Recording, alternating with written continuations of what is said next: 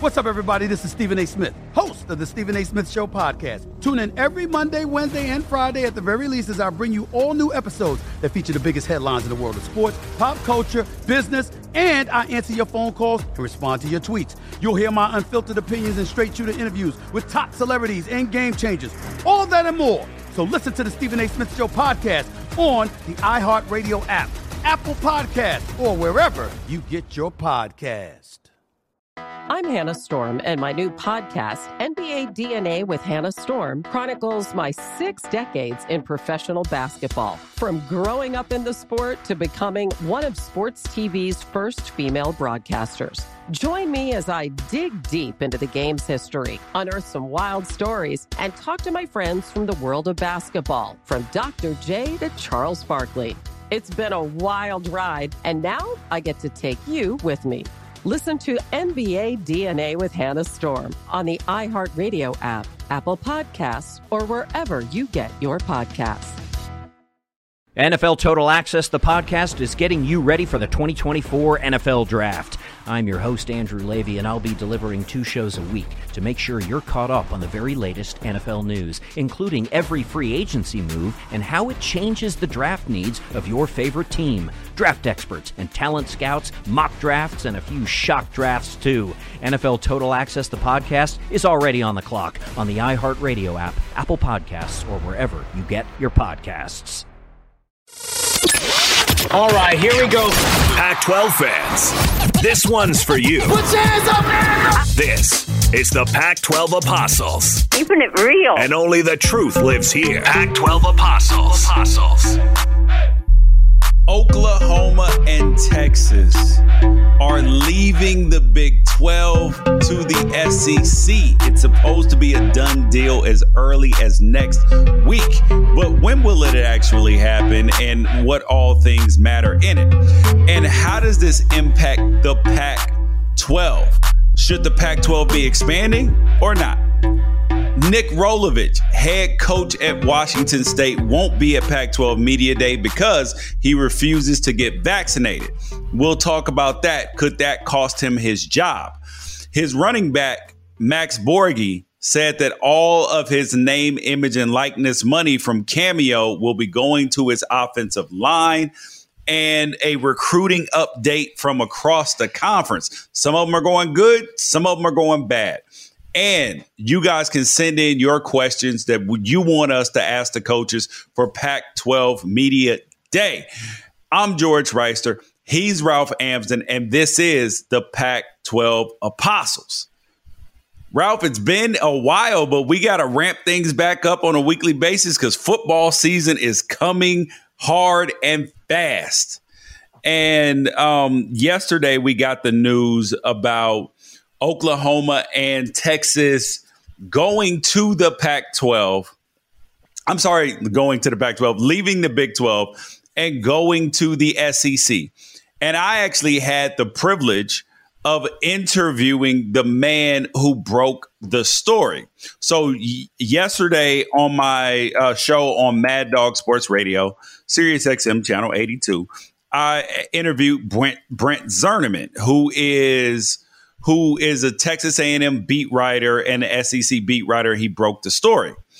And I'll actually, you know what, Ralph? I'm going to put it on this episode because I think that it was worthwhile for people to hear. So here is that interview right now. Brent, thanks for coming on the show.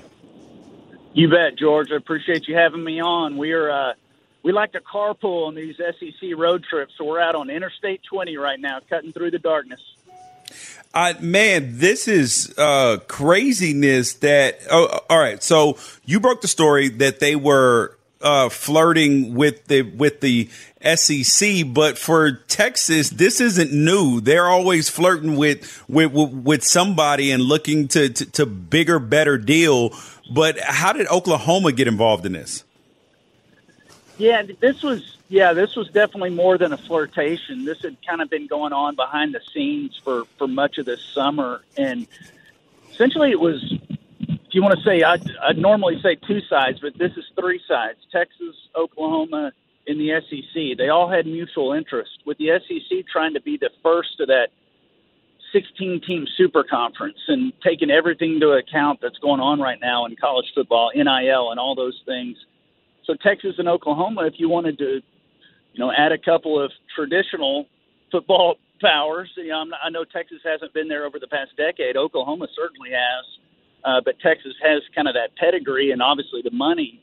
Those would be two natural choices to add. And Texas and Oklahoma have, they just haven't been happy in the Big 12. They've been looking around, and suddenly the SEC, with everything, as I mentioned, going on in college football, I think they all can kind of consider this age of transformation. So why not become the first super conference, and why not do it with the most powerful conference nation?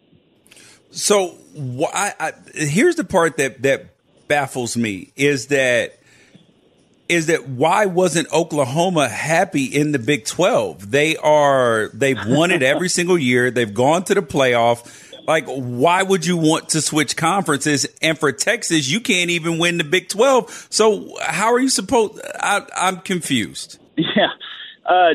Oklahoma, I think a big part of it has to do with the announcement that college football playoff is expanding to a dozen teams. Oklahoma is thinking more in terms of long-term stability, looking decades ahead, not just years ahead. And obviously they've had success, but they want to be a part of a league that's more stable, that doesn't always seem like it might be at any point breaking apart.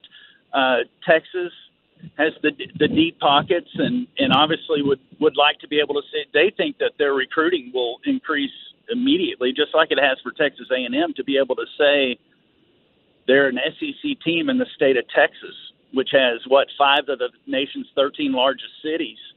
So that's a part of it, too. So, yeah, from Oklahoma's standpoint, obviously they've had success in the Big 12 football-wise, but they're thinking more bigger picture in terms of saying that they want to be a part of the super conference and still, with the playoffs at 12 teams instead of 4, still having a pretty good chance to make the playoffs, even if they are competing in the SEC.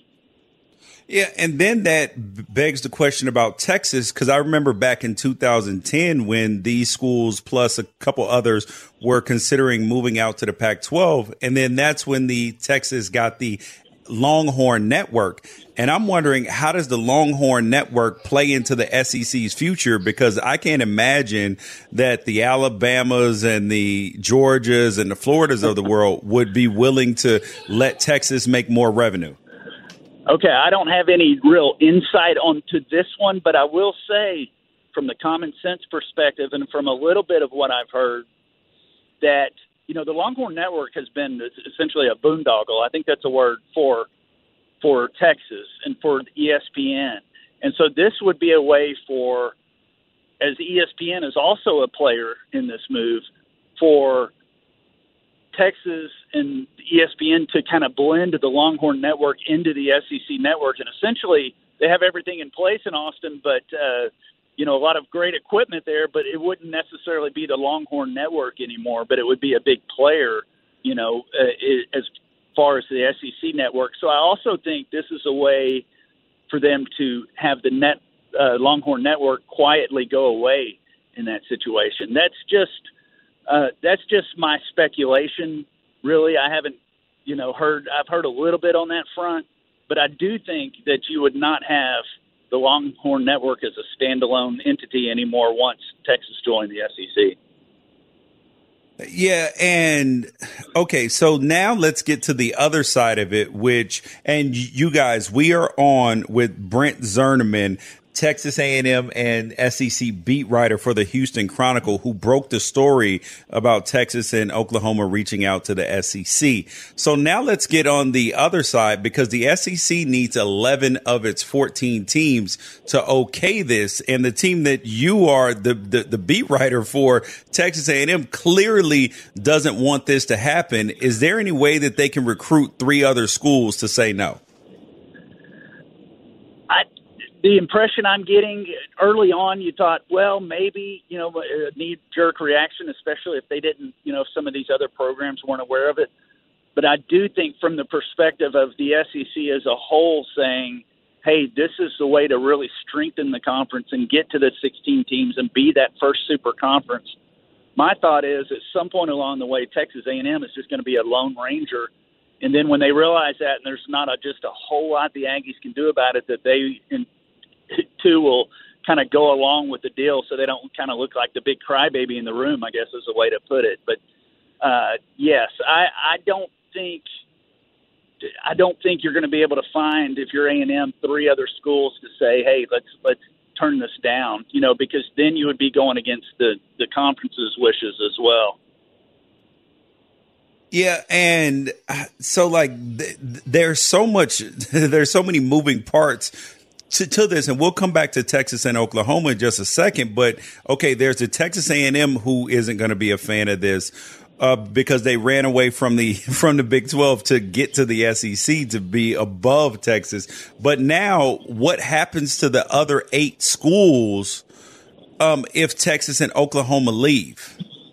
Yeah, I think that you're going to see the likes of Oklahoma State and Baylor, find bigger conferences to become a part of, because if you're at 8 teams in the Big 12, it would be really hard to that point add 8 programs of their own, 8 prominent programs or semi-prominent programs to become one of the conferences. I see that happening with what's left on Texas exiting. So I think you would see, say Baylor going to the ACC or something like that. That's one I heard today, for instance. So, yeah, I think it would be a disbanding, or it would just become a very minor conference at that point with maybe a couple of the more prominent schools left. I mean, look at Baylor. They just won a men's basketball national title. And here, very shortly, they could be in search of a conference to call home. Yeah. Has there been any conversation with the Pac-12 or even the Big Ten? Whereas, I know the SEC is looked at as the quote unquote super conference, but the Big Ten makes more money and has actually the more passionate fan bases. Like if you look at engagement on social media, the TV numbers, the Big Ten, particularly Ohio State, does. Yeah. So have they been looking at the Big Ten? Was this even a question for Oklahoma and Texas as well? No, I think it was always about the SEC.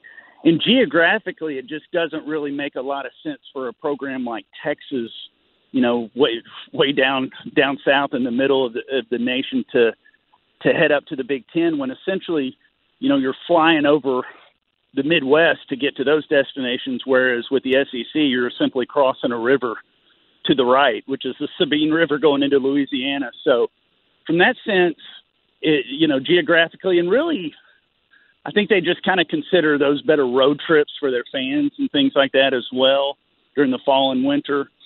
So, yeah, it was always about the SEC and not so much the Big Ten. I don't see, for instance, like if this deal with the SEC fell through, I wouldn't see the Big Ten as, say, a fallback for Oklahoma and Texas, although it would make more sense for Oklahoma to go to the Big Ten as opposed to Texas.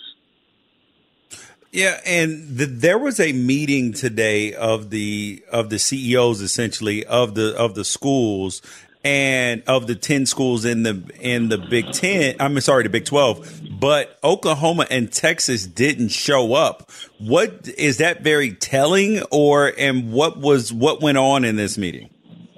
Yeah, it is telling because this is pretty far down the tracks, and I kind of got the impression when I broke the story that some of the officials involved at Texas and Oklahoma were surprised that it stayed under wraps this long, if that makes sense. So because they are pretty far along in the negotiations at this point. So the idea of the Big 12 trying to kind of throw things together and include them, they're already to that point where they're saying they don't necessarily need to be a part of that and in trying to move forward and join the SEC. My insider who of course, I broke the story through, they said, hey, you could expect an announcement, and this was yesterday morning, you can expect an official announcement within 2 or 3 weeks. So that insider thought it might happen, not an announcement that it's, official and here's the date, but that they are going to make the move. And, TV contracts are through 2025 and all those things, but I could see where they would expedite it because I saw this, George, 10 years ago. I covered A&M exiting the Big 12 for the SEC, and they were going to stick around for a couple years in the Big 12, but it was just really awkward. So everyone moved that forward, and within a year, they were joining the SEC and part of that conference. Yeah, so that leads me to the next thing, Brent, is, okay, so let's say that they announce tomorrow that they're leaving. When would they be leaving? Because, like you said, their TV contracts, which they're obligated to through 2025, is there any breaking those? Like, what does the timeline look like? And why would you, if it is 2025, why would you do it right now? Yeah, because everything's negotiable. You know, they say it's through 2025. And certainly I would think that the Big 12, the remaining members, would want to stretch this out as long as possible as they try to figure out what they're going to do next. But again, I saw it a decade ago. You know, A&M was tied in with some things, and obviously it makes it different when it's two programs like this as opposed to one that are tied together, because then Missouri joined A&M, but that was a different type of deal. So, yeah, it's, you know, I could see the process being sped up, and again, even though we're talking about TV rights in 2025 and all those things, I could see they don't want to be lame ducks and, you know, you're going on the road to these places where no one wants you around. I mean, I saw it with A&M. I saw it firsthand. That year they played football in 2011 with the announcement that they were already going to leave the Big 12 and SEC. That was a weird, you know, just different kind of awkward situation all around. So I could see where they shove this up and try to get it done. I even heard some speculation today that it might be as soon as next year, which is what happened with Texas A&M. It was supposed to be 2 or 3 years. It happened in 1 year. This seems like it'd be a little more difficult process, but, you know, possibly within 2 years then. Wow. So can the Big 12 schools, from what you've heard, do anything to stop them from doing this? Because I saw that there were politicians who were going to try to do stuff to block it. And I mean, is this going to turn into a political thing now? You know, it's funny because I'm a realignment veteran based on what I covered a decade ago, and I saw all this play out back then. Baylor was doing everything it could to try and stop Texas A&M from leaving the Big 12 because they felt like the Big 12 would then disband and Baylor would be looking around for a conference. Threatened litigation, got politicians involved, but in the end, none of it really mattered, and it certainly didn't stop A&M. And A&M right now is trying to, you know, of course, pull out all the stops, and the Big 12 is maybe gonna. I mean, I think from their perspective, they realize there's probably not just a whole lot they can do. But I will say that A&M is rallying the troops, so to speak, and getting politicians involved and making phone calls and doing all those things. But in the end, how much is that going to help them if they are the Lone Ranger in this? Yeah, if they do leave and go to the SEC, there would obviously be 16 teams. Have you heard any talk about how that would look? Would it be a realignment of the conferences, or would it be in terms of like an East and a West, or would they break it down into divisions like they do in the NFL with 4-team divisions or pods like I've seen?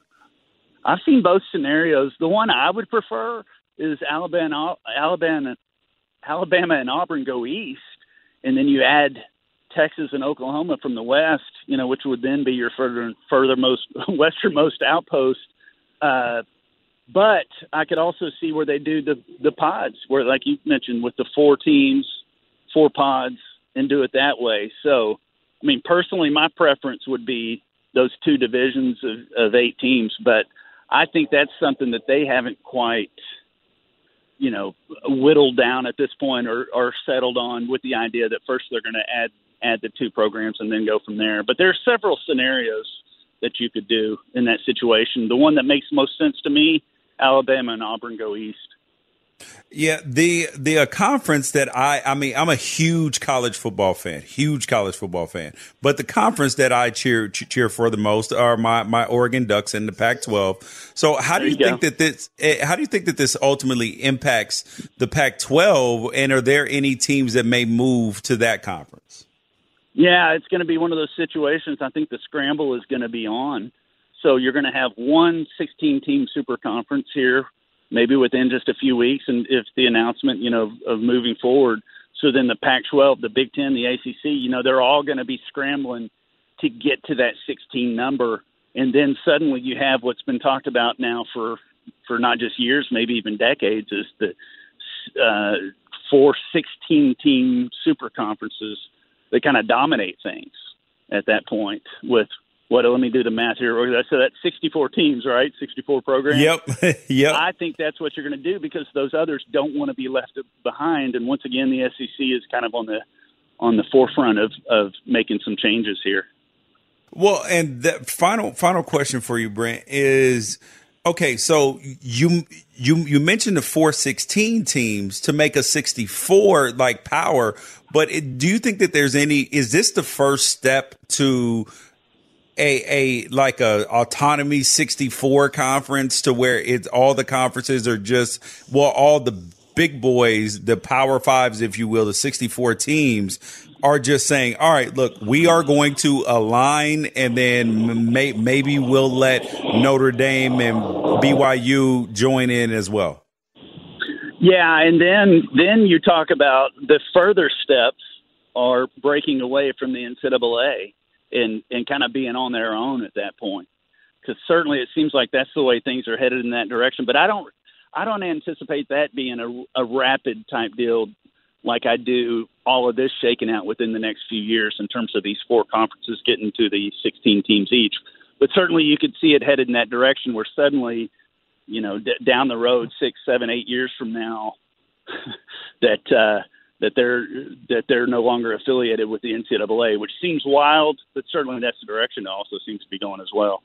NFL Total Access, the podcast, is getting you ready for the 2024 NFL Draft. I'm your host, Andrew Levy, and I'll be delivering 2 shows a week to make sure you're caught up on the very latest NFL news, including every free agency move and how it changes the draft needs of your favorite team. Draft experts and talent scouts, mock drafts, and a few shock drafts, too. NFL Total Access, the podcast, is already on the clock on the iHeartRadio app, Apple Podcasts, or wherever you get your podcasts. MTV's official Challenge podcast is back for another season. And guess what? So are we. Just in case you forgot, I'm Tori Deal. I'm a 6-time finalist and a Challenge champion. And I'm Anissa Ferreira, and I've been gracing your screens for the last 2 decades. I am a veteran challenger and Challenge All-Star. And speaking of All-Stars, All-Stars 4 is finally here. I'm going to be honest. I literally thought this day was never going to come. Well, the Challenge gods have answered our prayers, and we're going to be right here along with you fans covering every episode on the podcast. And this season takes it to a whole new level. Old school legends, modern power players, redemption seekers, and ex-lovers are all competing in Cape Town, South Africa for the prize of $300,000. Anyone can win, relationships matter, and only one All-Star will claim the title of Challenge champion. Listen to MTV's official Challenge podcast on the iHeartRadio app, Apple Podcasts, or wherever you get your podcasts.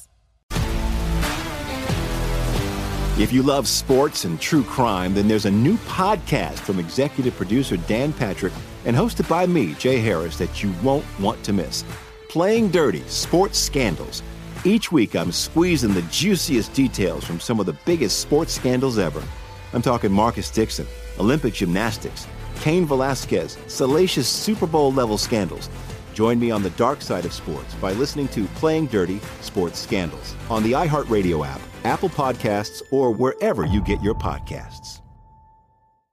So, Ralph, he told us essentially that Oklahoma and Texas, that they've been plotting this for at least 6 months. We've heard up to a year. And one of the things that I asked him, I was like, why do they want to do this? Oklahoma's getting to the playoffs every year. Texas can't win the Big 12 anyway. So why would you go to the SEC? What was your reaction when you first heard the news? I feel the same way. It made me wonder what was going on within the Big 12 that they're so worried about, especially when you're in a 12-team situation. And you know that if you even have a solid year, that you're going to be probably getting 2 teams into the conversation, if not the actual playoff, every single year.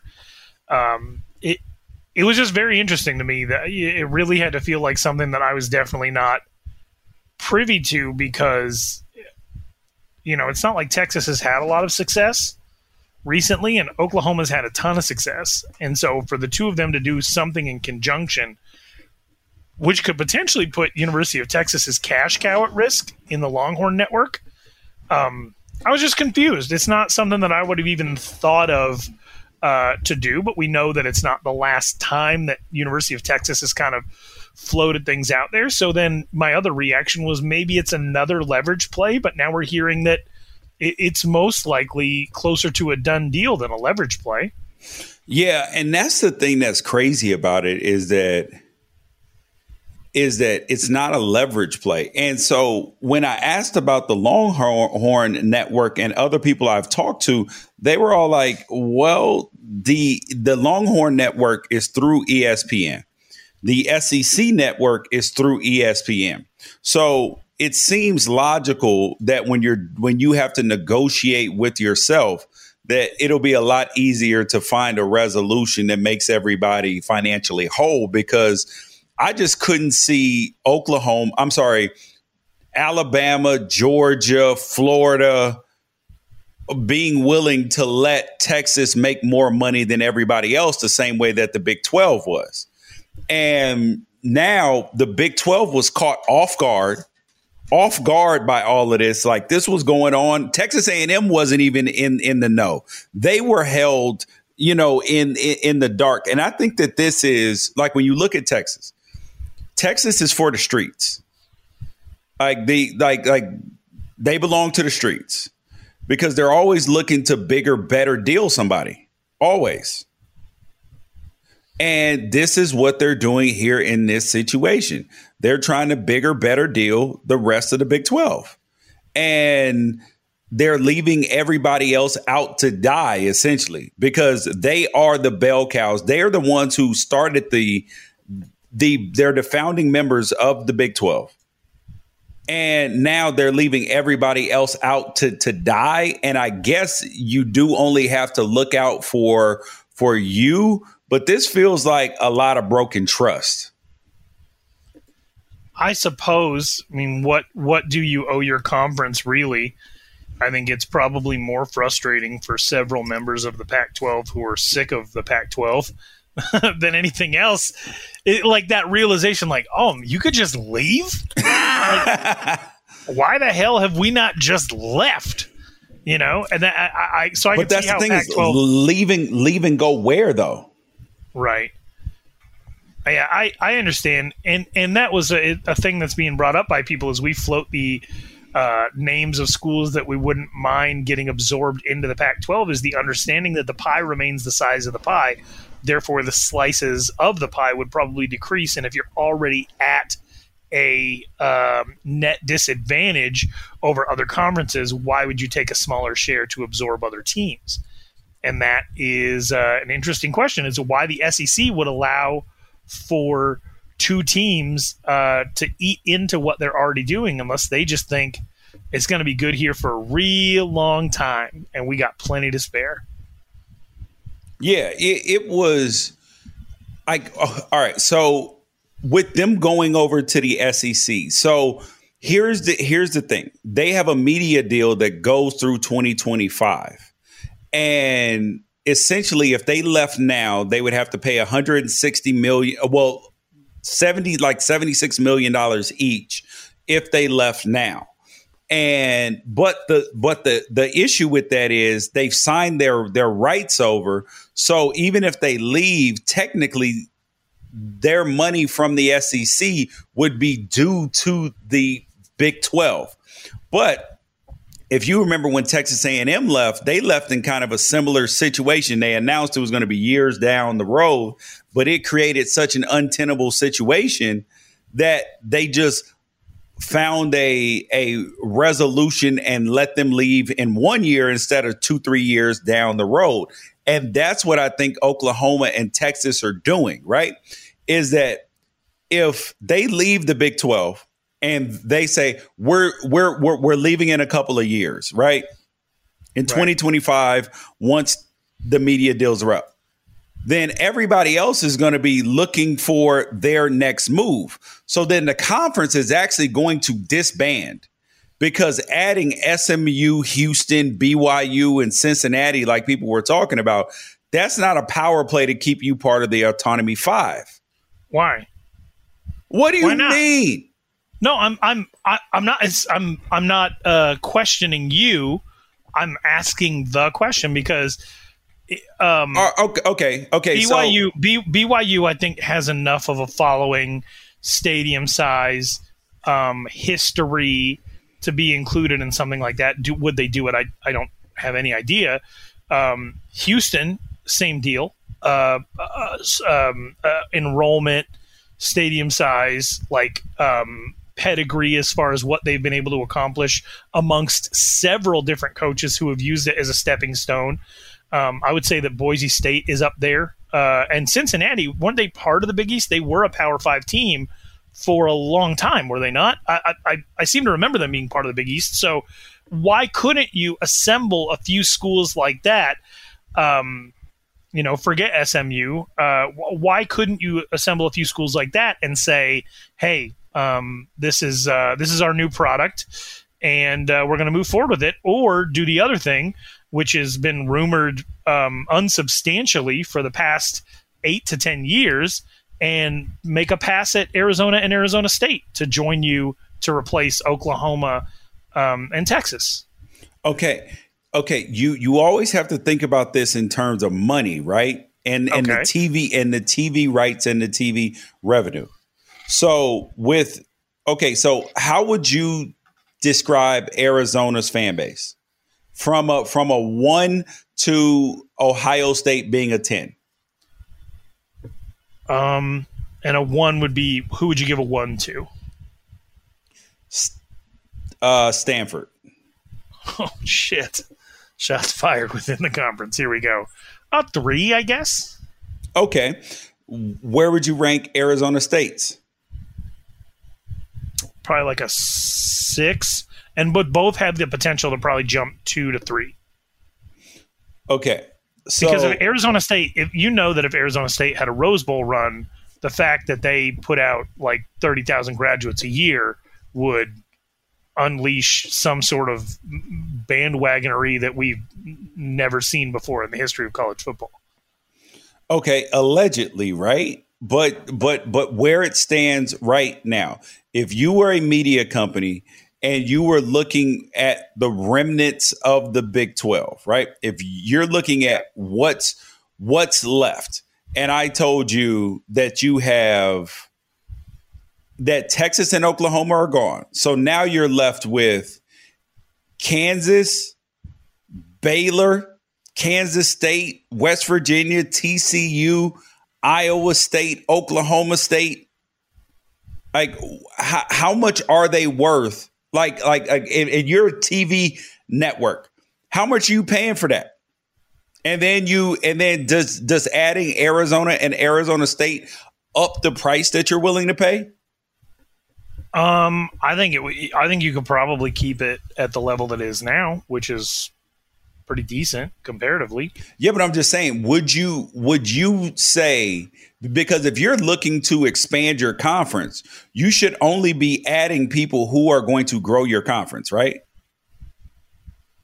Right. So Arizona State is on University of Texas's level minus the track record as far as like overall alumni and sleeping giant potential. No, Ralph. That you hear about every single year. No, Ralph. It isn't, because people don't care about football in Arizona the same level that people in Texas care about about football. Like, cities shut down in Texas for football.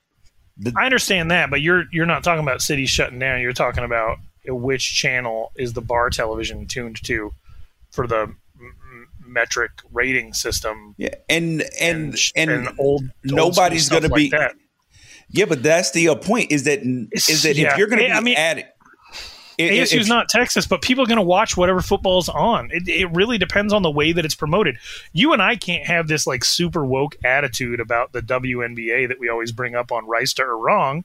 The other podcast is saying that a lot of it just has to do with accessibility, and not say that if you give a great time slot to a Cincinnati or a Boise State or an Arizona State, if they were to move over, or a Houston, which is like the 5th most populous city in the entire country.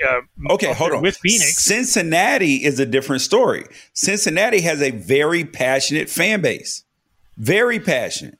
Like they ride or die, live or die with Cincinnati football, especially since Luke Fickell has been there and he's recruited he's made a point to recruit Cincinnati kids, which has then endeared them to the city that much more. Like you don't think Boise and BYU have that? I think yes. I think that they have very passionate fan bases. I mentioned like SMU, Houston, like that adding them to the conference, and then Cincinnati too. I don't think that that's going to drive the price of the television.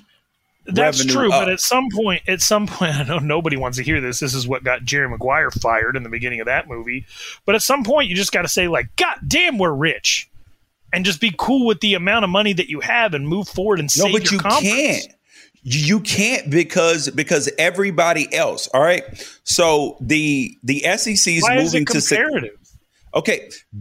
Because the SEC is taking up so much oxygen in the room. Well, let's just look at the facts, right?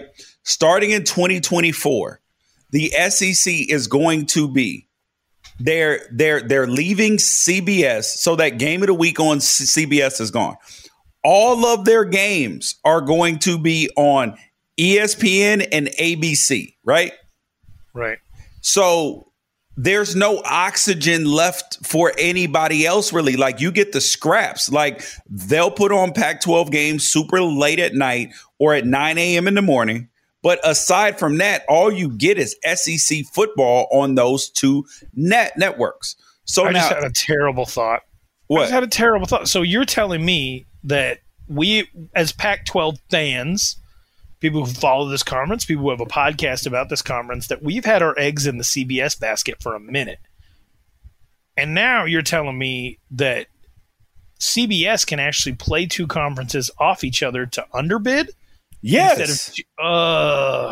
Yes. Brutal. So now the Big 12 is going to cost the Pac-12 money.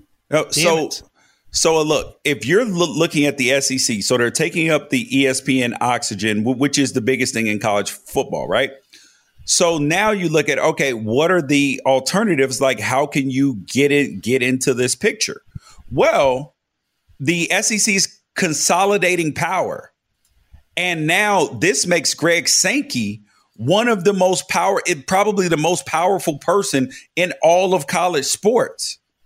And then this only paves the way for being able to break away from the NCAA and Greg Sankey being the commissioner of college football. Like, this is where we're headed. So now, if you are the other conferences, you have to figure out how to match that power or exposure, right? Because you brought up the WNBA example.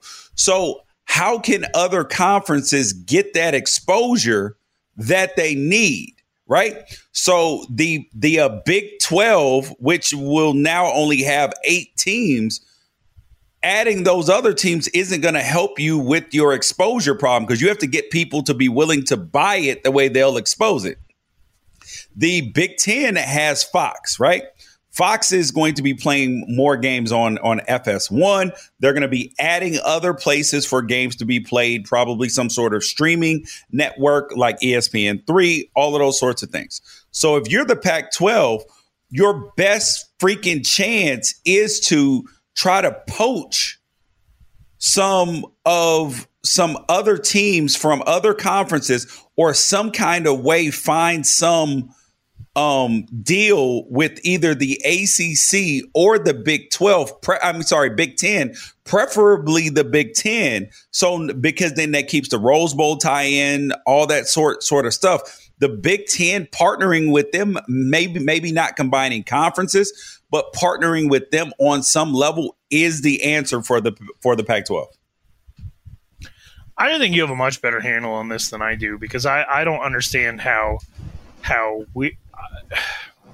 I feel like we're simple-minded enough to just assume that if somebody's part of a power conference, like they've been given the same way that, like, if a kid has an offer from Wofford and from Colorado State, you think of them a certain way, but when that University of Miami offer comes in, you're like, oh, he must be legit. Yeah. Right? Like, and I'm not sure that television executives are any smarter. When they just say that Big 12 football is Big 12 football, yeah, they don't have Oklahoma and Texas, so we're not going to give you a boost. No, in what you already did, but we're definitely going to want to put live sports on television, because it's literally the only thing keeping networks alive right now. Is the ad sales against live sports, live college football, that you would at least probably be able to repeat what you just did, which you've shown you have. It would keep the conference alive. No, it would. Dude, do you understand? These deals are going to dry up without Oklahoma and Texas. Those are the only two brands there in college football that anybody cares about. I mean, I don't know. I just don't. There's been unlimited money so far. All right. I'm gonna give you an example, right? So nobody wanted to buy the Pac-12's media rights the way that Larry Scott was trying to sell them, right? Right. Okay. Right. So, and the Pac-12 clearly has national brands, big, all of this. But the problem is they're not winning championships. So people aren't nationally carrying on the same level. So now let's take the SEC.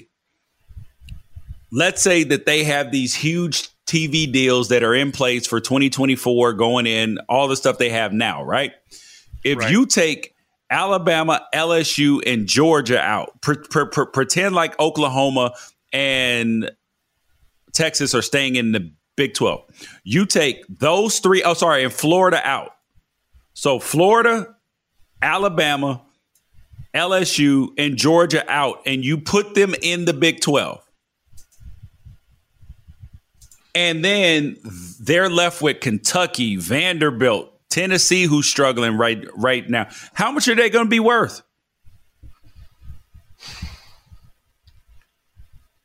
I don't know. There's a chicken and egg component to this, because you and I always talked about the fact that, like, people didn't think the Pac-12 was worth anything because there's nobody watching, but there's nobody watching because Larry Scott can't get the Pac-12 network in people's homes. And at some point, it behooves you to give your product away to prove that the audience is viable. But that's the problem, is that they're going to have nobody to give it away to because they have no names. Like they'll be able to go someplace, but it's going to be limited because the ESPN channels are going to be gone.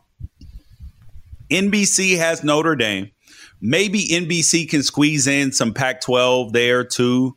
But CBS is the answer. And you've already had Baylor, Oklahoma State, and other schools reach out to the Pac-12 because they know what this is.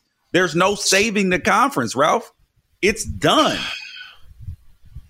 That definitely makes me nervous about all the times that we listen to Larry Scott say, hey, we own our rights, so we're going to be okay. When the truth is, letting everybody else sign these mega deals and making sure that nobody watches you means the next time that you come up for a deal, you might just disappear. Yes. That's literally what the SEC is trying to do, dude. They are saying, because the Big 12. Explain that to me. What is the benefit? What is the benefit of the SEC knocking other conferences out of the ability to even compete? Because they don't care. They don't need them to compete because the national perception is already, this is the best conference, right?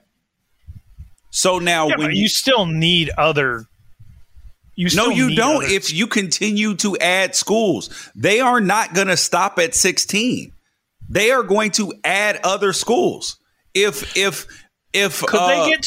they get to 32, like 32 NFL cities? Yes. They get to 32 and then just refuse to schedule out of conference? Yes.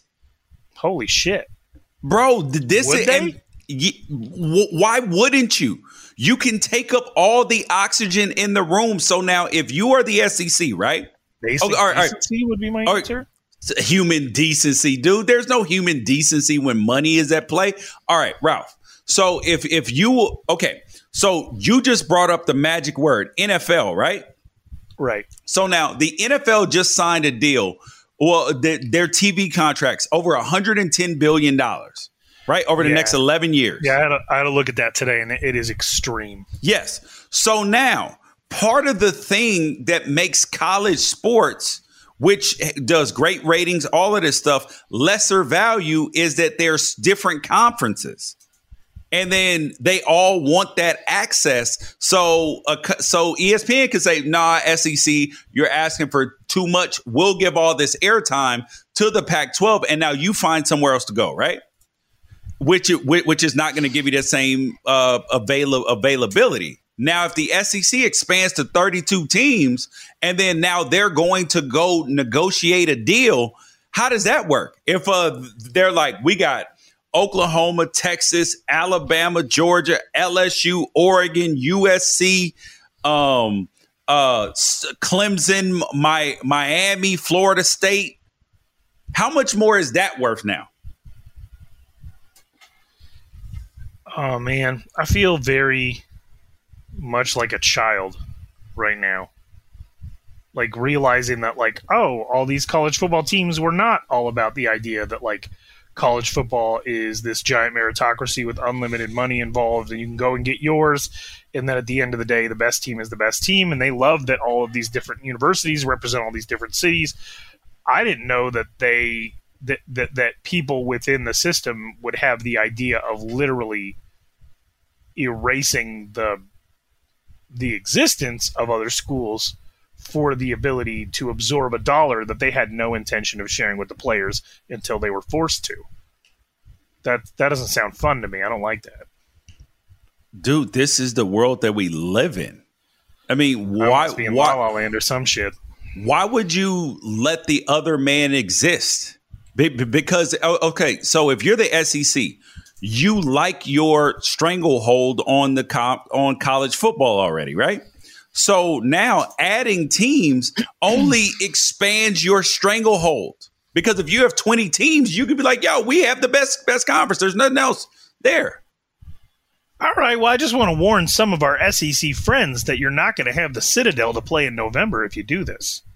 I guess you could just pay people to come in to beat up on doesn't, and that's the thing is it won't matter because they're going to have to go to 9 conference games with adding 16 teams, and they're probably going to do those pods where it's like NFL divisions, 4 teams in each pod. You play your 3 teams plus another entire pod, which makes 7 games, and then you play 1 game against the team that finished in the same spot as you from another pod. So that gives you 9 conference games. I've been through all the logistics of this, bro. And now you can say, yo, we play the toughest schedule. It doesn't matter if we lose 2 or 3 games. Look who we're playing against. So now that 12-team playoff is going to have 6 SEC teams. That's what changed.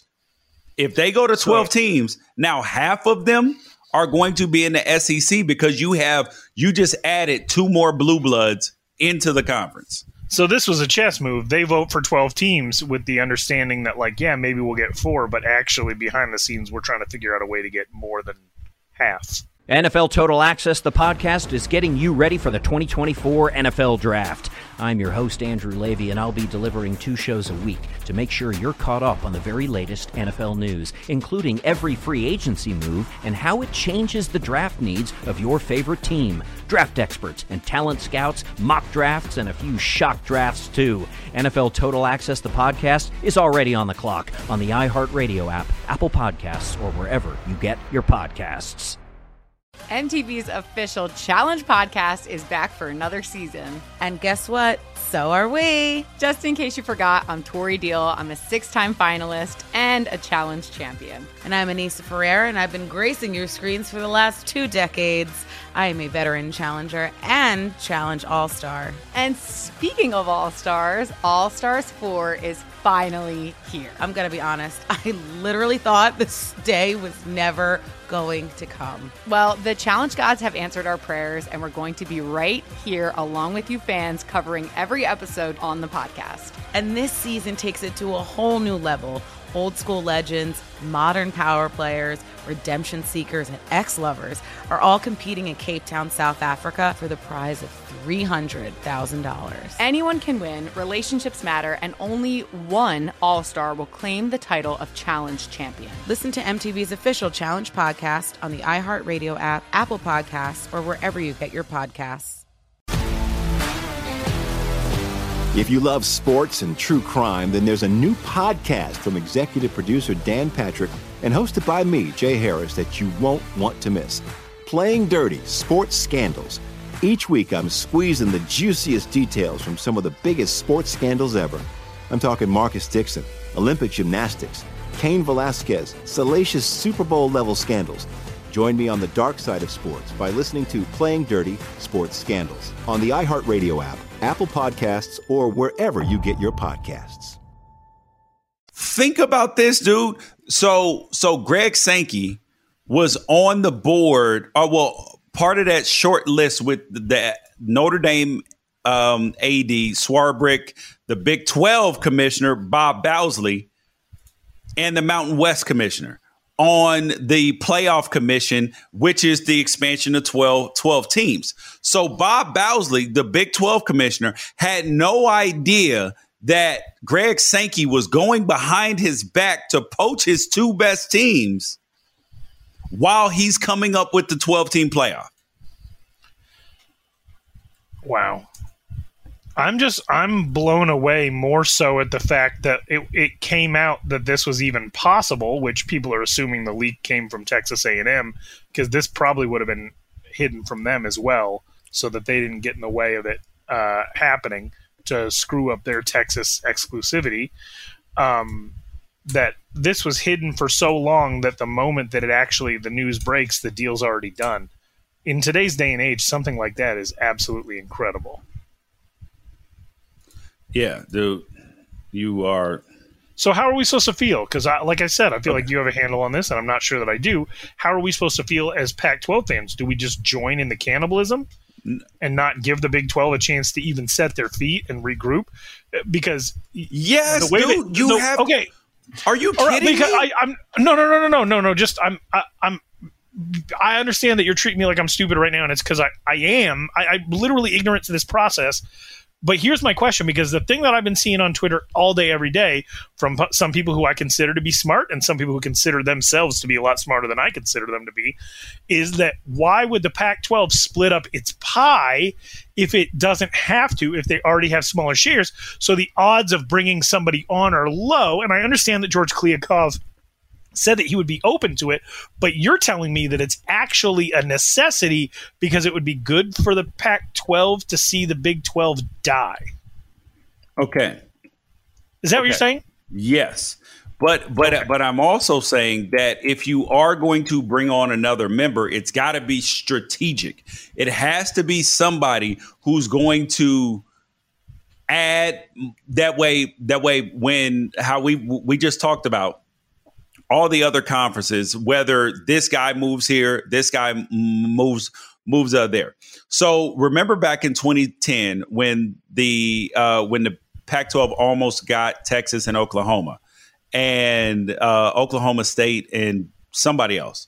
So the reason why they didn't come is because Texas got the Longhorn Network, and the Big 12 allowed them to make more money than everybody else. So now, you know how we were talking about the Pac-12 rights, how they couldn't sell them initially, right? For what Larry Scott, the way he was trying to do it. If you were adding Texas and Oklahoma right now, do you think that it would be easier to sell the Pac-12? Of course. That's what the Pac-12 if it's going to survive and look for the future, because you're talking about the smaller pie. I'm talking about you're going to be able to negotiate bigger deals immediately. All right. If you can add somebody or people who move the needle. So here's what scares the shit out of me is the Pac-12 teams have to know, they have to see the comparative disadvantage that they've been at financially all this time. That's a lot to put on the shoulders of a guy like George Kliavkoff to try to keep everybody happy, because what's to stop the Big 12 from saying, yeah, all right, cool, we're going to replace you with Oregon and USC? Of course they are going to try to do that, bro. Like, what do you I didn't know that. I'm just saying there's got to be more people like me than there is people like you. I feel like the casual high school football fan has to kind of try to be actually like working through. I know I get it. Like, it would be funny if I also knew what the hell was going on, but I don't. I'm trying to have you walk me through it in a way that I'll understand it. Hopefully our listeners aren't all as smart as you, and I'm not just the dumbest man on earth. What are you talking about? This is not because about honestly, these are things that I've been reading on it all day, and the stuff that we're talking about makes perfect sense, but I never in a million years would consider that the game of musical chairs is actually a game of survival. That's not what I was thinking. I was like, oh, well, then they'll just go pick up some other teams and continue to be the Big 12. That was the perspective that I was coming at it from. And now I'm saying, okay, well, based on your logic, why doesn't the Big 12 try to ruin the Pac-12? And you're saying, like, well, absolutely, that's what they need to do to be able to live to see tomorrow. And now I'm like, well, shit, we have this podcast. Are we going to be replacing USC with BYU? Like, Dude, am I? I don't see. Here is the okay. See, here is the advantage. Well, here is, I think, the thing that makes it more likely that the Pac-12 survives this, right? Is that the Pac-12 teams won't leave. Is that you have UCLA, Cal, and UCLA and Cal are tied together, right? Because they're in the UC system. So they're not gonna. So like UCLA is not gonna split and Cal leave, right? And then you have Cal and Stanford who are tied together too, but not quite as tightly. So, and then you have USC who need UCLA on some level, and they also need Notre Dame, but they need Notre Dame more. So like it's a matter of how do you add them? You see what I'm saying? Yeah. So there are certain people who matter to each other. Like Oregon and USC matter to each other.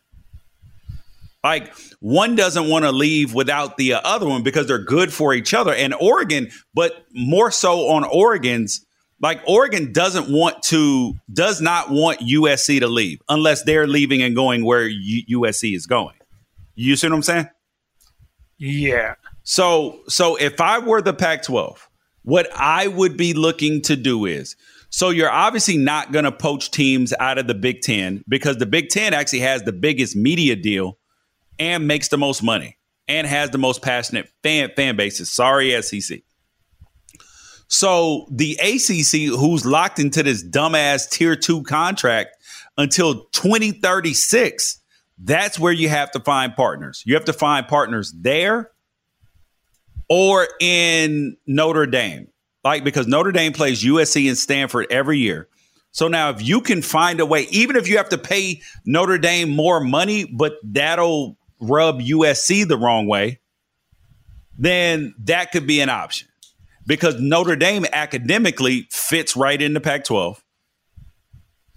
I mean, it's a matter of fit too, because coming off the pandemic, right? We saw how different states in different parts of the country treated the pandemic. So the Pac-12 schools, particularly the ones in California, are not going to be willing to be beholden to the same logic and science or whatever the hell else that the SEC is using in their commissioner leading the way, or the Big 12 or anybody else. So I think that that's a matter of that's an important piece as well. Are you allowed to split up the actual like TV payments unevenly? Yes. Okay. Or do certain conferences have it that way? Yes. Presently? Yes. Okay, like, I didn't know that some people are particularly it was mainly the Big 12 that had it like that. Okay. With Texas, because they were allowed to have their own network. It's essentially what Jerry Jones did with the Cowboys, with them having their own licensing deal compared to everybody else in the NFL who shares the money. Okay, but is the TV money still split up evenly with Texas allowed to generate its own income on that side? Or now does that Texas I'm not 100%. Yeah. Okay, that's what I'm confused about, because I'd never heard of that before either. That would be an interesting situation of like conferences treating the schools the way the NBA treats the players that are within their salary cap structure. Yep. I mean, that would be fascinating because within the Pac-12, with football and basketball being the major revenue generators, you might have Oregon State take up 5% and get a 5% share, with UCLA getting like 20. That would be the situation that you would be in. That may be the only way to make this work, because so if you're Washington State, right, or Oregon State, teams that are lower on the financial spectrum, and let's say you're getting $33 million from the conference this year or whatever, right? Okay. Would you take $60 million while if you're those schools, while Oregon's getting 75, USC's getting 80, and Notre Dame's getting 82? I've never been in that situation. I don't know. Maybe. Okay, I would take more money. That's the correct answer, right? I don't know, because it helps you keep up with the rest of the schools across the nation, right? But it still keeps you in your situation, because prices are going to go up, right? Coaching prices are going to go up because there's more money. Because the SEC is going to then offer their head coaches more. So you're going to have more $10 million. You have $10 million coaches in the SEC. So then to keep your top coaches in the Pac-12, that's how much it's going to cost. Yeah. It's going to be tough to compete against. It's already tough enough to compete against the Big Ten. If you're a Pac-12 school, obviously you saw what happened with Colorado. It's been hard enough to compete against the SEC. You saw what happened with Mike Leach, and now you got to worry about it being even steeper. The Pac-12 might have to execute an all-out war on the Big 12 just to be able to survive. Correct. And staff their programs. And I don't care for this, to be honest. Listen, this is the way of the world, Ralph, is that you have to eat other people the way you're not eating sometimes. Even though that, it's like they're saying, if it comes down to me or you, it's definitely me. Would the NCAA be able to enact anything that would keep one conference from destabilizing all of college football for the sake of greed? No, they're going to break away from the NCAA. The NCAA doesn't even control the football championships as it is. So wouldn't it behoove the NCAA to just all of a sudden be like, all right, F you guys. You can officially pay players starting now. Why would the NCAA, understanding that they're being put out to pasture, not throw the grenade in the mix? That's just like, hey, we're no longer going to legislate against you guys paying players. Well, so Mark that Emmert was just talking about that, about potentially, about that the model is antiquated. Yeah, after he got a new contract extension. That's funny. But yeah. So we will continue to talk about the Pac-12 plans, though. But I think that they need to find a partner. Otherwise, I mean, it's going to be tough. And George Kliavkoff, the new commissioner, he's got a doozy of a job on his hands now because, you know, he thought he was going to have till 2024 to make some big moves with the conference. Well, actually, till probably like 2023 to make big moves within the conference to really stabilize it for the future. But his tenure is going to be dictated by the next 12 months. Like how people view George Kliavkoff as a successful commissioner is going to be viewed in the next 12 months with the decisions that he makes. Well, let's hope he has a better understanding of what's going on than I do. All right. The next thing up, Nick Rolovich, head coach at Washington State. He is now, well, he's not showing up to Pac-12 Media Day because they are requiring all persons to be vaccinated who are going. So, and he put out a statement that said that, you know, that he wasn't going for such reasons, but he didn't say whether he wasn't taking the vaccine, whether it was for a medical reason. But I think that he probably would have said it's for a medical reason if that were the case. But today would have saved him quite a headache for sure. Yeah. And today we found out that Minnesota Vikings offensive line and run game coordinator Rick Dennison got fired because he refused to take the COVID vaccine. So he was fired. And now I'm sitting here thinking, with the landscape and the passion that people have about this vaccine, that Rolovich's job could be in danger right now. Yes. I'm concerned for Nick Rolovich and his whole staff at this point in time because the reaction wasn't like, we need further explanation from Nick Rolovich, from the fan base and some of the more notable alumni. It was fire his ass, we're done. And that shocked me. I did not think that there would not be like a grace period or an attempt to understand or like a million columns written by people about it. There's a lot of people who are just like, all right, who's our next coach then? And that is not good. If you're Nick Rolovich, it's not good if you're that staff. You got people on that staff. I got people on that staff. It kind of spooked me a little bit.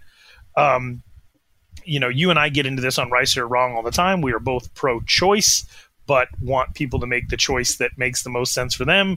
You and I both do not believe that anybody's American freedom is being taken away by their employer having a condition of employment that is within relation to a national pandemic where over 600,000 people have died. At least I feel like that's kind of both where our heads are at. And so, hold on. Another one. Patriots co-offensive line coach Cole Popovich won't be with the team in 2021 in a decision related to COVID-19 vaccines and NFL guidelines. So now that's another one. Oh, man. I think, and you did see that Washington State's president is on vacation, but still managed to release a statement saying that he expected employees to follow public health guidelines and get vaccinated. Yes. So that doesn't bode well for this stance. I did also, I got kind of a little bit of a laugh. I got a little bit of a laugh out of Fox and Friends jumping into Nick Rolovich's mentions. Like, you want to come talk about this on our morning program where we keep old and vulnerable people confused? Like they were all about it. And when Fox and Friends is in your mentions, you might potentially be barking up the wrong tree with your decision making. But this could be medical. Like you said, if it was medical, he would probably have said something about it to save himself the massive headache that he's going to undergo just from having this stance at this time in that city with that media that slants the way that it does. It just doesn't seem like a very good idea, but the conference's requirements are set. And if he's not going to get vaccinated, then he just can't be there, period. But you and I also, I think, are in agreement that if you are a parent of a recruit who is being asked to come on an official visit to Pullman, you're going to need some explanation before you even have anything other to say than F off to Nick Rolovich. Yep. And I would not send my kid there, not without a full understanding of what it is he's doing and why. Yep. And that thing, and I 100% agree with you, dude. 100% agree with you, is that's where that this is trending, is that if my kid were going up there, I'd be like, okay, why? Well, why? I need you to explain it to me. If it's medical, then we're good. But part of the issue is that then this puts the other coaches in a position, the ones who didn't want to do it, in a position of, oh, wow, if our head coach isn't doing it, maybe we shouldn't do it. And that's going to create another issue. Yeah, for the coaches, for the fans, he's the highest paid public employee outside of Jimmy Lake. Yep. So, partially taxpayer subsidized position, government adjacent employee. He's going to be definitely expected to be held to a higher standard. He's risking his job. Risking his job, and it's very possible that he loses his job. And that is wild to think about. And you wonder if some of these people are going to reverse course when they see what's happening in the NFL, because simply put, you can't mess with my ability to recruit and you can't mess with my money. Yep.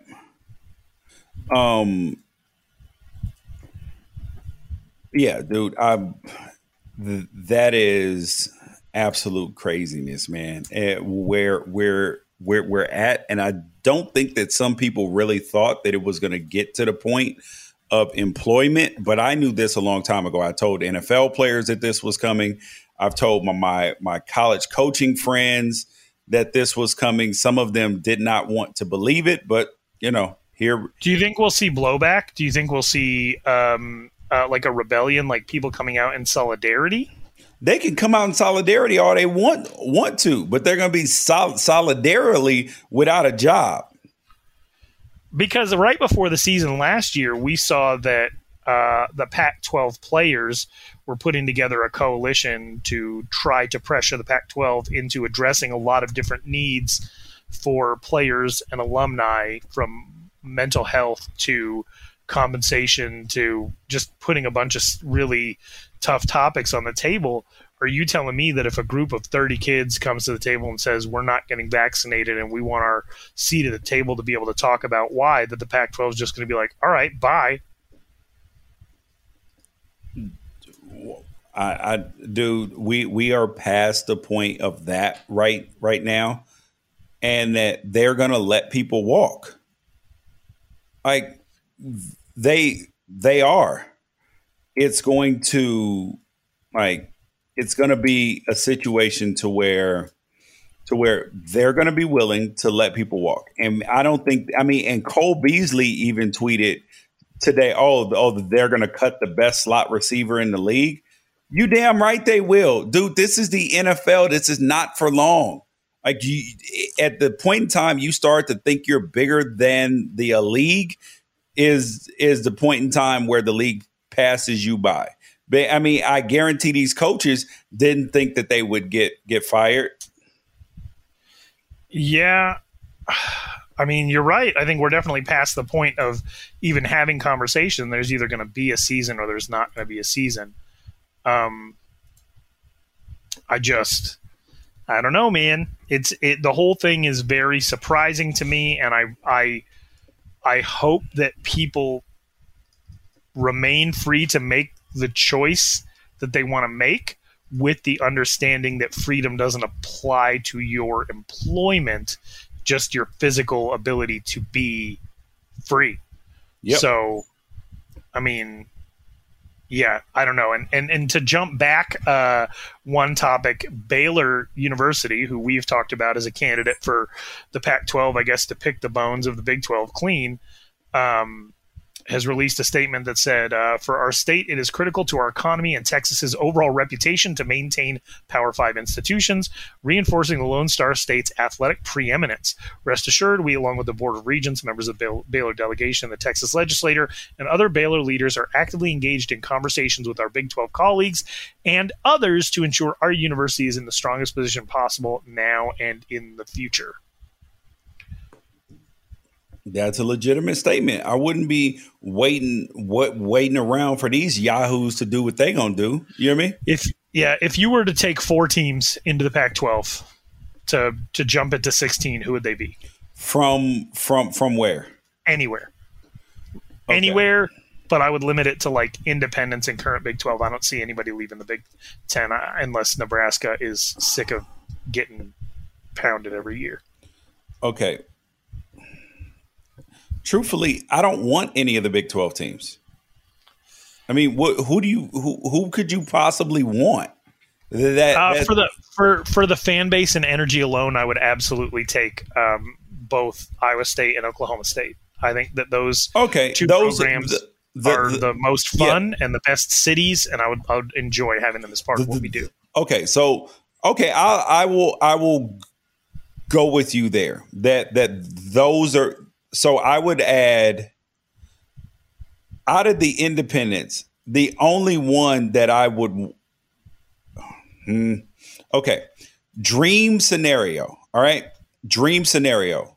You add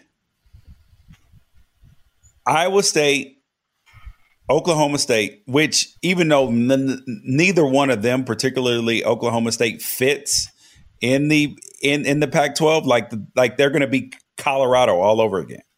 But those two and actually, all right. I'm gonna I would take those two, Notre Dame and BYU, assuming that you could get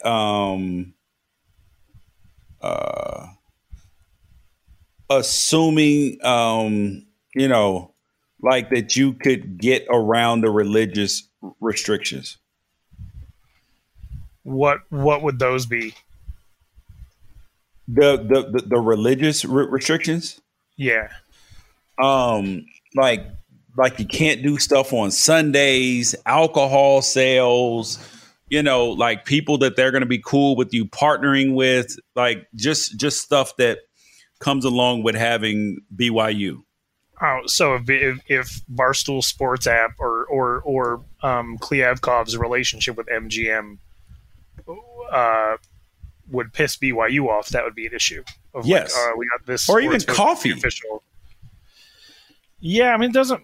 Yeah, the official coffee sponsor of the Pac-12. Yeah, I mean, that LDS folks are kind of hit and miss on that one, but I can understand institutionally. Yes. That they might not like, hey, here's the sponsorships from each of the 7 deadly sins. I could see how that could possibly create an issue. Yep. Baylor seems to be cool with it in the Big 12, though. Dude, Baylor has no right to speak up on anything, dude. They covered up a player dying, rapes, and everything else. They have no moral ground to stand on. Okay. Fox Sports Radio has the best sports talk lineup in the nation. Catch all of our shows at foxsportsradio.com. And within the iHeartRadio app, search FSR to listen live. NFL Total Access, the podcast, is getting you ready for the 2024 NFL Draft. I'm your host, Andrew Levy, and I'll be delivering 2 shows a week to make sure you're caught up on the very latest NFL news, including every free agency move and how it changes the draft needs of your favorite team. Draft experts and talent scouts, mock drafts, and a few shock drafts, too. NFL Total Access, the podcast, is already on the clock on the iHeartRadio app, Apple Podcasts, or wherever you get your podcasts. MTV's official Challenge podcast is back for another season. And guess what? So are we. Just in case you forgot, I'm Tori Deal. I'm a 6-time finalist and a Challenge champion. And I'm Anissa Ferreira, and I've been gracing your screens for the last 2 decades. I am a veteran challenger and Challenge All-Star. And speaking of All-Stars, All-Stars 4 is finally here. I'm going to be honest. I literally thought this day was never going to come. Well, the Challenge gods have answered our prayers, and we're going to be right here along with you fans covering every episode on the podcast. And this season takes it to a whole new level. Old school legends, modern power players, redemption seekers, and ex-lovers are all competing in Cape Town, South Africa for the prize of $300,000. Anyone can win, relationships matter, and only one All-Star will claim the title of Challenge champion. Listen to MTV's official Challenge podcast on the iHeartRadio app, Apple Podcasts, or wherever you get your podcasts.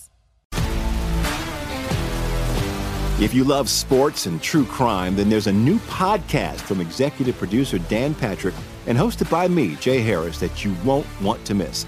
Playing Dirty: Sports Scandals. Each week, I'm squeezing the juiciest details from some of the biggest sports scandals ever.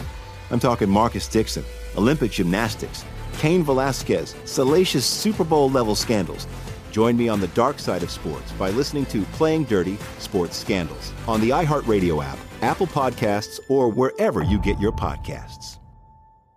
The next thing up, Max Borghi, Washington State running back, has said that he would donate his cameo money from name, image, and likeness to the offensive line. Are you down with that?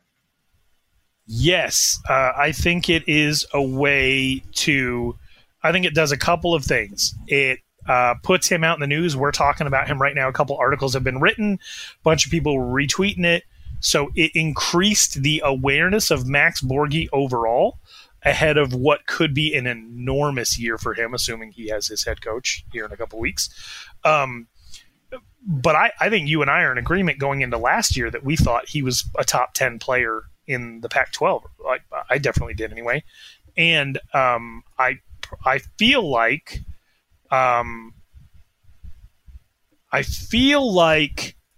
this will have an overall net benefit that will make up for any money that he actually spends on taking his offensive line out to eat, because he's increased his overall awareness, and I think that he's extremely talented. So I think that strategically this was great, and at the same time practically it's very good, because that's what we've seen the absolute least of as far as name, image, and likeness deals. Is there's not a lot of money flowing in for the big men, even on small sponsorship things here and there. It's all skill positions, mostly quarterbacks, running backs, high-profile defensive backs, and stuff like that. So I think it's the right thing to do. I think football guys love it. I think you hit a real red meat vein, and a lot of people retweeted it. And I think I mean, we're talking about it now. So I think obviously, just as far as brand awareness, he did something good. Yeah, I totally agree with that. I think that was an absolute win, and I support it. Would you have done it? Yes. Assuming that I was a player that was going to be able to generate big money, then yeah. Did you see? But I would have tried to find ways to make sure that my teammates were eating as well.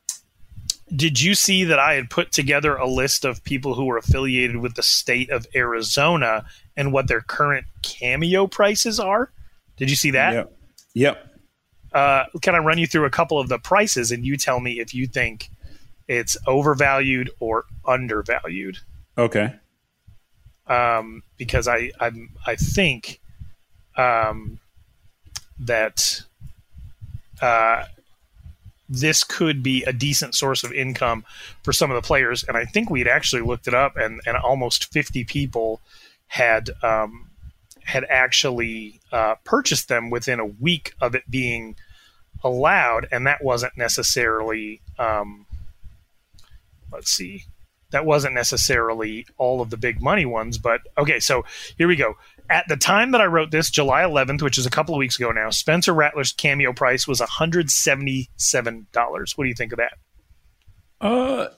I think that the price that you should charge for things is the maximum amount of money that people will pay for it and then come back and buy another one. Okay. So Bijan Robinson, who is a quiet, humble kid, starting running back, University of Texas, Heisman contender as a sophomore. This one kind of surprised me a little bit because he's kind of a quiet guy, but he set his at $155, which was the second highest of any college football player, just behind Spencer Rattler. Well, that's the thing is that you also want to create a scarcity too, Rick, because it's like, how many cameos do you really want to be doing? Because if you set the price too low, then everybody gets a cameo from you. Or do you, like, if you don't want to be doing a ton of them, then you set your price higher and then some people will get them and then it'll be even more exclusive. I suppose you got to strike that line between exclusivity and enough volume to make it worth your while. Correct. The cameo doesn't, it doesn't take much time or energy. The Cavender twins, who are from Gilbert, Arizona, and are basketball players on Fresno State's roster, in order to get a cameo from both of them simultaneously, $75. Yeah, it's pretty girls signing a cameo. I mean, doing a cameo. It's not like, like they have a big name. It's just the fact that they, that's more on their looks. What about Brendan Rice? Because he wasn't a guy that used to like to trade on his last name, and I noticed in his cameo, he was like, "Hey, I'm Jerry Rice's kid, $60." Yep. Dude, that's the least that his dad can do. For sure. For not being around and not claiming him. Amen, man. Amen to that. Yep. And then your boy Tyler Shuck is charging $50 a pop. Yeah, I would imagine. I mean, he's like, hey, he needs to get all he can before the season starts. You think? You don't think he's going to be that dude? No. His price. The only thing that struggles with Tyler Shuck is his contact courage. If he can fix his contact courage, he's good. Well, maybe you'll see the Red Raiders as members of the Pac-12. Would you take them? For what? Like, what value do they have? Like, Lubbock is cool, but effing up your defensive stats on the season. Exactly. You might as well add San Diego State. I mean, at this point, they add no value, Ralph. At least stop playing them then. Stop scheduling San Diego State if they add no value, because all they do is beat us up. Yep. The next thing up is is recruiting. Some teams are doing really well at recruiting, and some teams are doing very poorly at recruiting. You have Arizona and Jedd Fisch, who are, they are killing it. They have a bunch of recruits. They have the quarterback from Los Alamitos. They have the they may get the wide receiver T-Mac from Servite. Oh no! I'm sorry. They have the quarterback not from Los Alamitos, from Servite, and then they may get their top wide receiver who could end up a 5-star. Jedd Fisch is doing his thing, dude. And I'm wondering, and while some other teams are not, so you can tell them about Arizona recruiting. How do you see it going? I think that it's a pleasant surprise, that I'm affiliated with Rivals. So if we're just going off of Rivals numbers right now, University of Arizona is number 2 in the Pac-12 as far as overall recruits with 13. They trail Oregon, who has 16 recruits. Rivals does not have the defensive back that they just pulled that 24/7 has as a 4-star. They have him as a 3-star. So right now, the Rivals is saying that University of Arizona has 13 commits, 11 are 3-stars, 2 are 2-stars. And so just for overall volume, that's really good. As far as in-state, they got Russell Davis II, whose father played in the NFL and is kind of a big-name guy down here. They dipped into Saguaro High School to pick up Tristan Munday, who is a pretty big 6'3", 240 defensive end. They went all the way to Maine to get a tight end named Jermaine Wiggins Jr. They have Grayson Stovall. Wait, Jermaine Wiggins Jr.? I'm assuming that's Jermaine Wiggins' son. Jr. It must be. I played with him in Jacksonville for a hot second. All right. Well, I don't think he's probably living in Maine. It says that he goes to North Brighton, and if I'm remembering correctly in the stuff that I've covered, that's a prep school. Yeah. So he's probably out at Brighton Academy, and I think it's a post-grad prep. So they pulled him. He's 6'4", 250. They pulled him out of Maine. I don't know where he was before that. Let's see if I can find it. It says that he was in Massachusetts at Central Catholic. So out near Patriots country. So that's got to be kind of exciting for them, especially, I mean, maybe that was a relationship that Jedd Fisch kept up when he was out in New England. Who knows? Grayson Stovall is a big offensive lineman out of Hamilton High School. So again, really hitting the local stuff. And then they've got, I think, 5-6 guys out of California, and they were really struggling in California with Kevin Sumlin kind of being non-committal as to whether he was going to heavily recruit Texas or be in-state or what. There was not really any direction to what Sumlin was doing, even though he'd kind of started to pick up steam.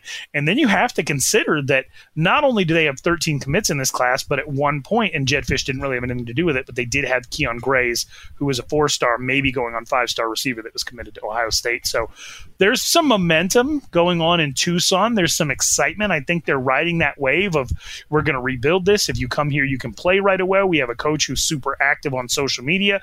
We have a young staff who gets it. And they're all over the map. They got guys from Hawaii, Texas, Arizona, and California, and even out on the East Coast. So this is a pleasant surprise if you're a University of Arizona fan, because I know that, idiots like me laughed at the hire. And so far, it really feels like Jedd Fisch is doing everything correctly.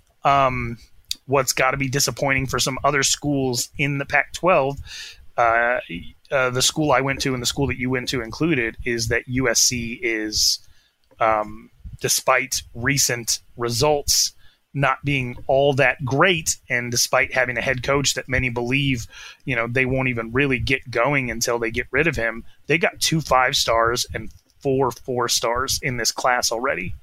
Guys that many other teams had thrown the kitchen sink at, including Michael Williams and Domani Jackson. Well, a lot of people aren't sure the Michael Williams will stick, but if you look at all the rest of them, it's just a 7-on-7 team, dude. They can't get any linemen.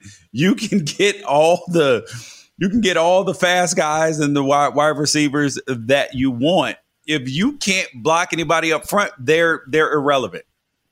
And they can't get big time running backs right now either.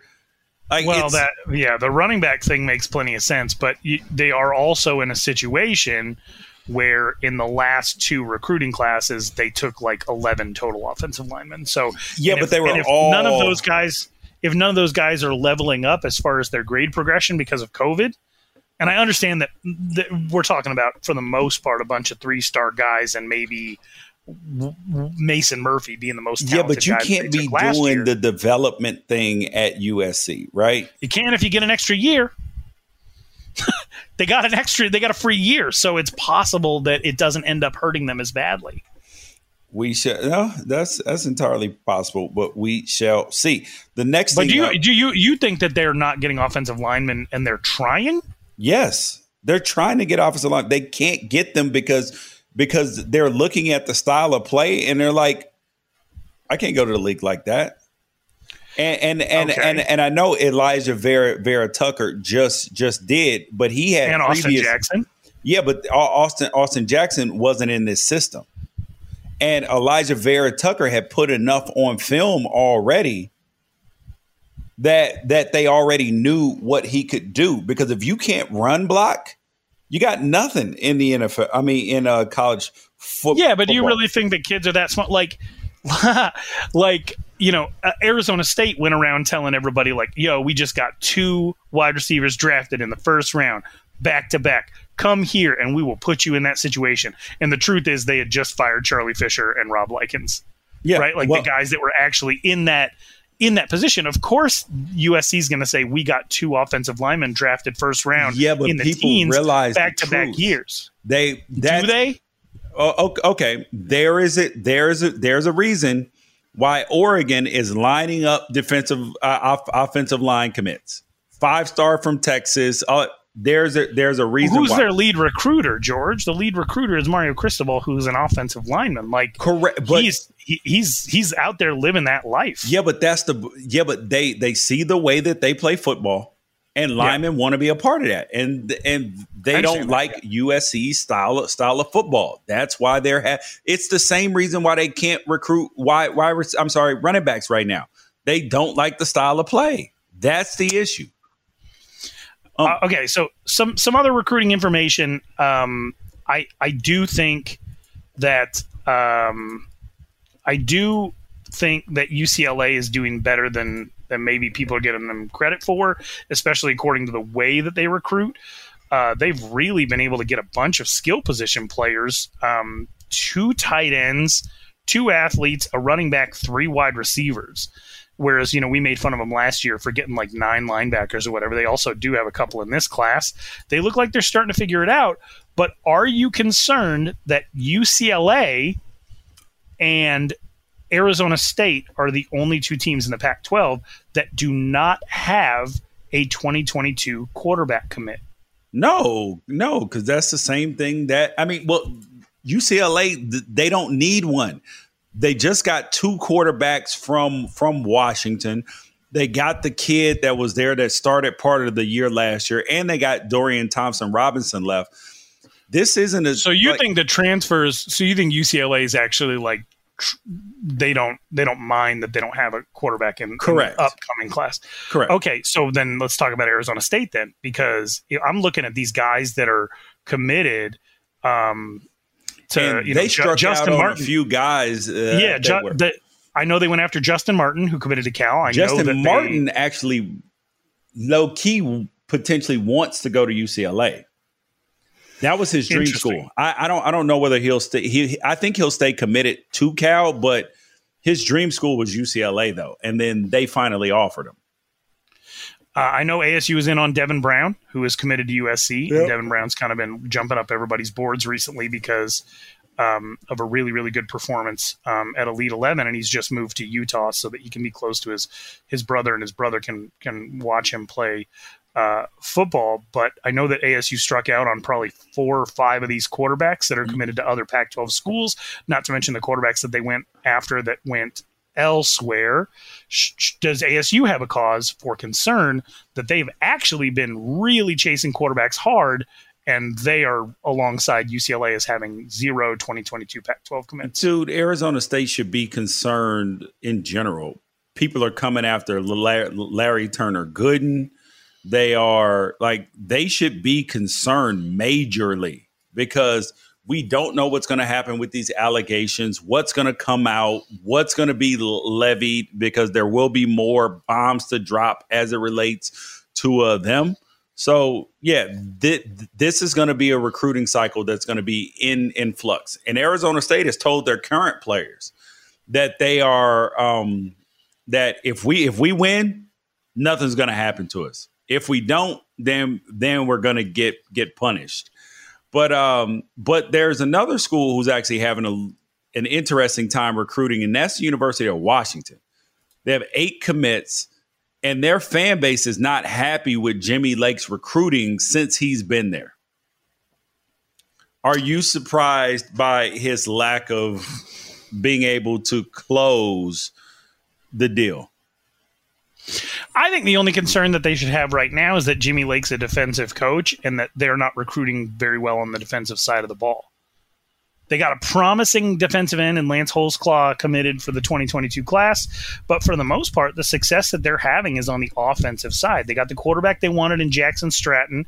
They got a kind of a skinnier tight end in Chance Bogan, but they always do a really good job of building up and converting these tight ends to have success in the Pac-12, but the 2 crown jewels of the 2022 class for them so far are Jeremy Bernard from Henderson, Nevada, who's a 6'3", 200-pound 4-star wide receiver who has been committed to them for about a year now, and the commit that they landed at the beginning of this month, Emeka Megwa out of Fort Worth, Texas, who is a giant 6'1", 225-pound running back. So I think they feel like they're stocking up on the offensive side of the ball. The place where I feel like they probably need to be concerned is Mario Cristobal, former offensive lineman, is doing a really good job at going out there and getting offensive linemen to come to Oregon. Well, Jimmy Lake basically inherited this position from Chris Peterson because of his ability to build that defense, especially through recruiting. And now that he's in charge of everything, for some reason the defensive part is falling off, and you have to look at the fact that University of Texas came in and outbid them for their defensive coordinator services, and it makes you wonder if that has something to do with it. But the proof will be in the pudding. There's still a lot of really good defensive talent out there that remains uncommitted. If they can't land some of those going into the season, then I think that's when some of the fears of Washington fans will start to be justified. For sure. Yeah, if they can't close those deals that they think are going to, because they were like, yo, as soon as we get people on campus, all of that stuff. Yep. But with as far as the recruiting rankings, because so much of it is kind of based on the amount of commits that you already have committed. So, like, according to Rivals, the number 11 in the country right now is Boston College, and the number 13 is Rutgers. Well, they have 21 and 15 commits. The only one currently in the top 10 are your Oregon Ducks. And I think one of the things that, based on the conversation that we led off this podcast with, that should be very, very concerning is there are two Big 12 teams in the top 15, but guess who they are? Oklahoma and Texas. Right. There's only one other Big 12 team in the top 20, and that's because they've pretty much filled out their entire class, and that's Baylor. Yep. With Iowa State coming in at 23. And so if the top team left over in your conference is at 18, and that's with a full class, so that's going to be weighted down really hard when some of these other schools come in and get some of the recruits that they've been waiting on. That's brutal because, like, USC is number 31 in the country right now, but they only have 9 commits. They're the only team in the top 31 that has under 10. And It's based on the level of the kids that they're getting. Georgia is at number 7 in the country, and they have 12. Penn State's at number 2 because they have 21 kids. The overall star rating, and again, I'm talking about Rivals, has USC at number 3 in the country. And Oregon at about 15 at 3.5 stars per kid. So if you're looking at just average stars, then as an ASU fan, you can say, oh, we're top 20, but we're 59th overall because we only have 7 commits. Yep. Yeah, so we will ultimately see how all of this plays out for them. And also, you guys send us your questions for Pac-12 Media Day that you guys want us to ask people to either to 818-293-7547 or I'm mad, IMMAD at unafraidshow.com. You guys, and that is the Pac-12 Apostles. We are back. Peace out. What's up, everybody? This is Stephen A. Smith, host of the Stephen A. Smith Show podcast. Tune in every Monday, Wednesday, and Friday at the very least as I bring you all new episodes that feature the biggest headlines in the world of sports, pop culture, business, and I answer your phone calls and respond to your tweets. You'll hear my unfiltered opinions and straight-shooter interviews with top celebrities and game changers. All of that and more. So listen to the Stephen A. Smith Show podcast on the iHeartRadio app, Apple Podcasts, or wherever you get your podcast. I'm Hannah Storm, and my new podcast, NBA DNA with Hannah Storm, chronicles my 6 decades in professional basketball. From growing up in the sport to becoming one of sports TV's first female broadcasters. Join me as I dig deep into the game's history, unearth some wild stories, and talk to my friends from the world of basketball, from Dr. J to Charles Barkley. It's been a wild ride, and now I get to take you with me. Listen to NBA DNA with Hannah Storm on the iHeartRadio app, Apple Podcasts, or wherever you get your podcasts.